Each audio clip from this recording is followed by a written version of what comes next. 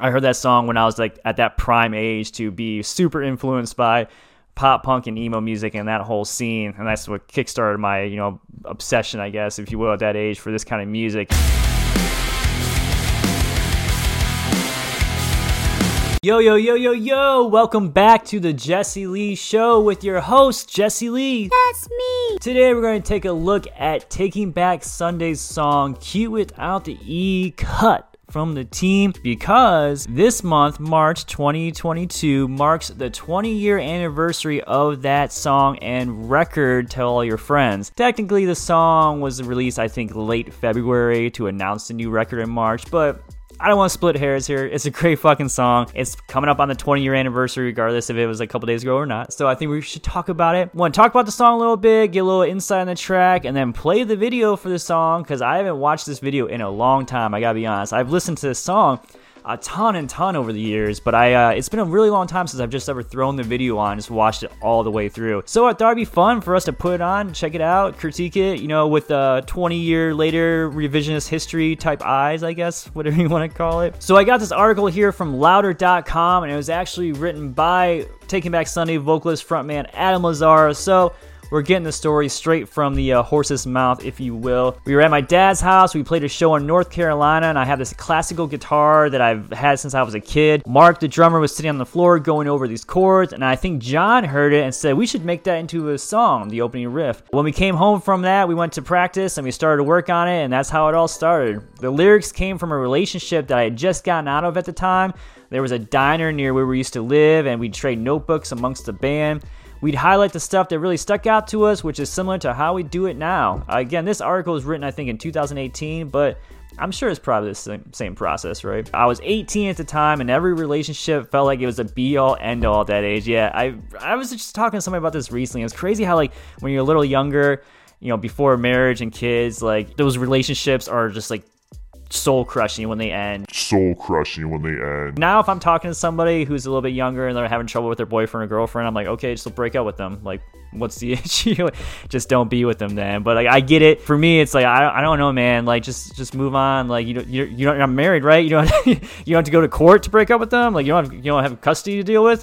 Just stop. At the time, you've only seen so much of the world, so your view is pretty narrow. And I think the song is a good reflection of that. It's funny playing it live now with the newer songs because it still has a place there. Some of the coolest things about music and art in general is that you can see it and hear it at a certain age, and it means one thing to you, but as time goes on, you get a little older, you're seeing it through a different lens, or you're hearing it through different ears. It takes on this whole new meaning. That's something that this song has done for us, or for me at least. Yeah, that's a good point. I heard that song when I was at that prime age to be super influenced by pop punk and emo music and that whole scene, and that's what kickstarted my obsession, I guess, if you will, at that age for this kind of music. I remember I heard this song the first time around the time I was dating a girl in high school who cheated on me, and this song resonated with me so hard. I remember listening to this song on the way to catch her in the act, or attempt to catch her. I didn't catch her. It's getting pretty steamy around here. It's crazy. I listened to that song, like I said, back then, and it meant so much to me in that moment of that feeling and that experience I was having. And now, I don't even give a fuck about that person anymore, obviously. And I'm happily married, and that's a long gone relationship. And when I hear this song, I don't think about that anymore. I've attached it to new memories. I actually attach this song to memories of going to see Taking Back Sunday with my wife and dancing around and singing these songs together. It's really funny how this song has been with me over these last 20 years, and I've kind of morphed it into my own, given it my own meaning, as I'm sure a lot of you have as well. Looking back on Tell All Your Friends, it really stands out. At the time, every song we had was our very best song as far as we're concerned, and that's the way it is now. There's never been a time where we've sat down and listened to the final master and thought, these are good, but these aren't that good. I feel like that'd be a weird thing to listen to your record and be like, yeah, it's good, but I don't know, I guess we'll put it out. I remember driving around listening to the masters of Tidal Wave, and it was the same feeling like when we were driving around listening to Tell All Your Friends. So I think this article was around the time the Tidal Wave record came out. That's probably why he referenced that. Tidal Wave is a great record. I don't know if it lives up to Tell All Your Friends, but it is a pretty solid album. We got done recording and went straight on the road, so when we got to final mixes, and they had changed some things, and there were some sounds that had been manipulated, and guitar tones weren't how we recorded them. Ooh. There was this one part where on the Blue Channel where John had come in and played this slow, sad piano intro to the song. And when we listened back, they had sped it up, and it was sped up to the same speed as the song. So it sounded like Van Halen Jump. I'm going to have to go back and listen to that song. I don't remember any Van Halen references or sounds on that song, but I haven't listened to the Blue Channel in a long time. That's not how we wanted it at all, but they were like, well, that's just the mix. But now, with the last couple of records, you go through the first round of mixes, and you send your notes back, and you tweak it until it's right. So that's crazy. So they made this record, sending out, I'm sure the label had some mixer master person they were working with at the time. So the label just sent it out, and then they just sent back the final product, and that was it. Like, that's insane. Like, the band didn't have any say on the final mixes. That's unreal. This was on Victory Records, right? Am I wrong? Victory has had a pretty sordid past with their bands. There's been, stories of, like, Hawthorne Heights famously, supposedly, was screwed out of a lot of money. There's two sides to every story, of course. I don't know exactly. I just know that was Hawthorne Heights' side of the story. I know there's a lot of bands that came out against Victory Records. Victory Records is not really around anymore. I think the owner, Neil, still has his own other kind of label, because I know he had another label that he launched after Victory that had Black Veil Brides on it. And then I don't know if that dissipated or not. I mean, that's going way off the topic. But what's crazy is, so their label sent it out, and they just really didn't have a say on the final mixes. So I guess this version of that song is not really the version that they specifically had in mind, but I mean, it definitely worked for them. So I guess the label probably knew what they were doing a little bit there. Around that time, I was a little bit obsessed with Fight Club and the author Chuck Palahniuk in general. When it came out in theaters, I convinced my girlfriend at the time to go to the movies. I told her it was a romantic comedy, like it's a couple who are always fighting, but we get through the movie and she's mad because she wasn't into the violent stuff. When it came out on DVD, I bought the special version. It's probably the only movie where I've gone through every single special feature there is. At the time, our buddy Christian had a little production company, and we went to him with the idea, basically wanting to remake Fight Club in 3 minutes with girls beating up guys, and that's how we did it. I thought it came out great. Man, yeah, that's wild. Like, I had not seen Fight Club before I saw that music video. Like, I saw Fight Club super later in life, which is weird because I know it came out around that time that I should have seen it. Like, all my friends had watched it and told me about it, but like, for whatever reason, I never like checked it out or gave it a chance. So I saw the Fight Club themed music video for this song, and it was like, I didn't really get the references, obviously, but I thought it was a cool music video. And then later on, I went back and watched Fight Club, and I was like, oh, that's what that video was all about. That's what that was referencing. So I definitely Tarantino'd this experience. I definitely started at the wrong end. I watched the music video first and then watched the actual movie. I've never read the book, so I guess that's the official Tarantino version of it. If I watch the music video, watch the movie, and then go read the book later. I don't know if I'll ever get around to reading that book, though. I feel like that's not going to be in my time frame anytime soon, but we'll see. During that time, we just stayed on the road. I was talking to our manager the other day, and she brought up our touring history, looking back on it, and she was saying that she couldn't believe how much we used to be gone. We'd be gone for a full year with a week off here or there. It's not like we were home and we heard people talking about us, but the show started getting bigger.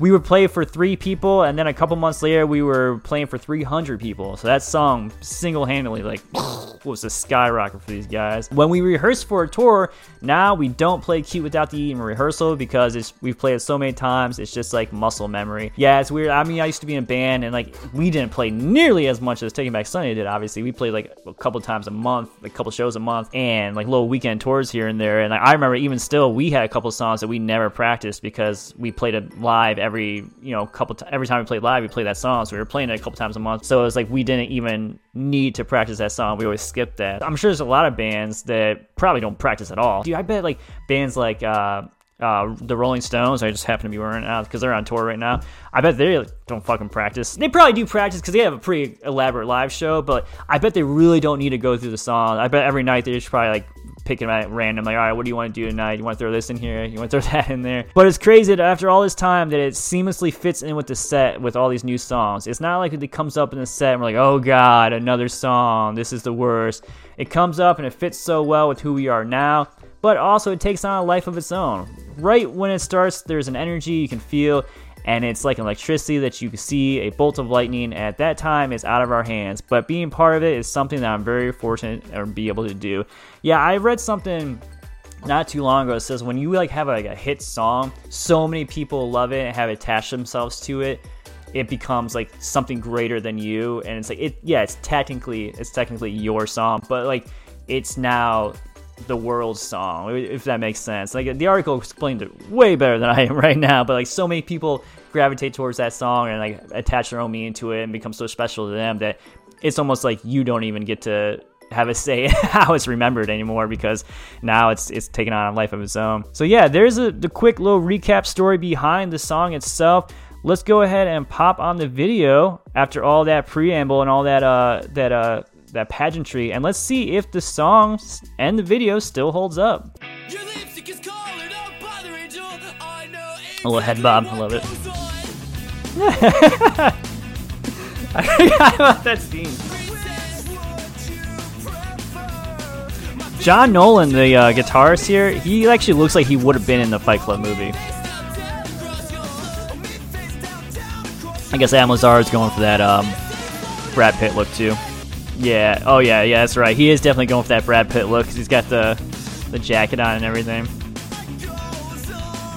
Has anyone ever slowed it down and figured out what those words are that are flash on the screen? It's not the lyrics, I don't think. This is not real. I caught that one. Woo!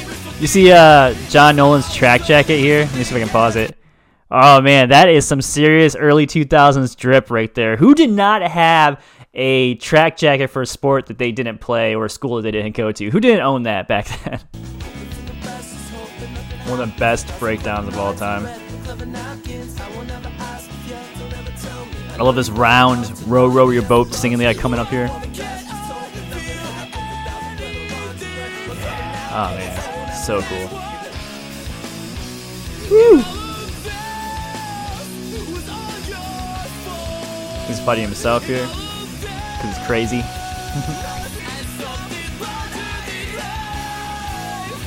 All right. Obviously, the song still holds up. I think the video still holds up too. I think that a band could put that video out today and it would still be a big hit. And I think the video would still make sense. And even today, people still love that movie Fight Club and would still reference it. I think that video dropping today in 2022, 20 years later, it would still hold up. I think it would still be, obviously the song would still be a smash. Obviously, it's a little dated, so maybe it'd be, but in like the whole grand scheme of like the new pop punk emo scene that's happening right now, it would be a hit in that scene. Whether it would have the mainstream appeal that it had back then, probably not. I mean, I don't think we'll ever see an explosion of the emo pop punk scene like we did in the early 2000s. I mean, here's hoping, obviously.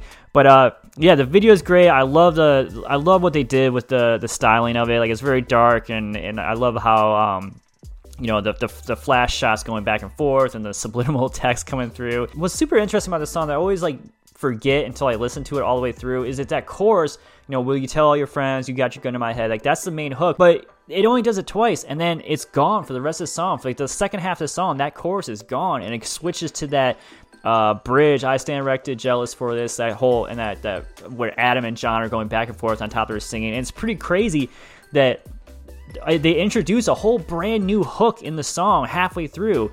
And then they kind of add almost another hook at the very end when they do the last little part. So it's really cool how this song just builds and builds, and it doesn't follow this typical structure of pop punk and emo music back then, whereas a lot of verse, chorus. There were a lot of bands that did some more longer build-ups from verses, and like the chorus wasn't as like prominent because it was more like artistic. I feel like that kind of music was more had more expression than pop music does, whereas it has more of a build-up and it's more artistic sounding. For a lot of the big hits back then, we're following the structure of verse, chorus, bridge, chorus.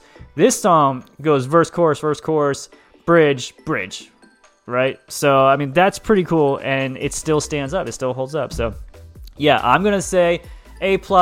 It holds up. I guess that's what I'm doing. I guess that's the big question I'm asking here. Maybe that'll be the idea behind the series. Does it hold up? So, yeah, that's my opinion, and that's my retro reaction to Taking Back Sundays. Tell all your friends 20 years later. Congrats to the band. All their success. They're still out there touring. They're still out there making music, so make sure to go check them out at Taking Back Sunday, wherever you find social media, and go follow louder.com. Thank you for the article as well. Hit me up at Jesse Lee on TikTok, Instagram, Spotify, I got some merch, all that jazz. It'll all be linked down in their bio. All right, that's all I got for you today. Love you so much. Goodbye. Bye-bye. Bye-bye.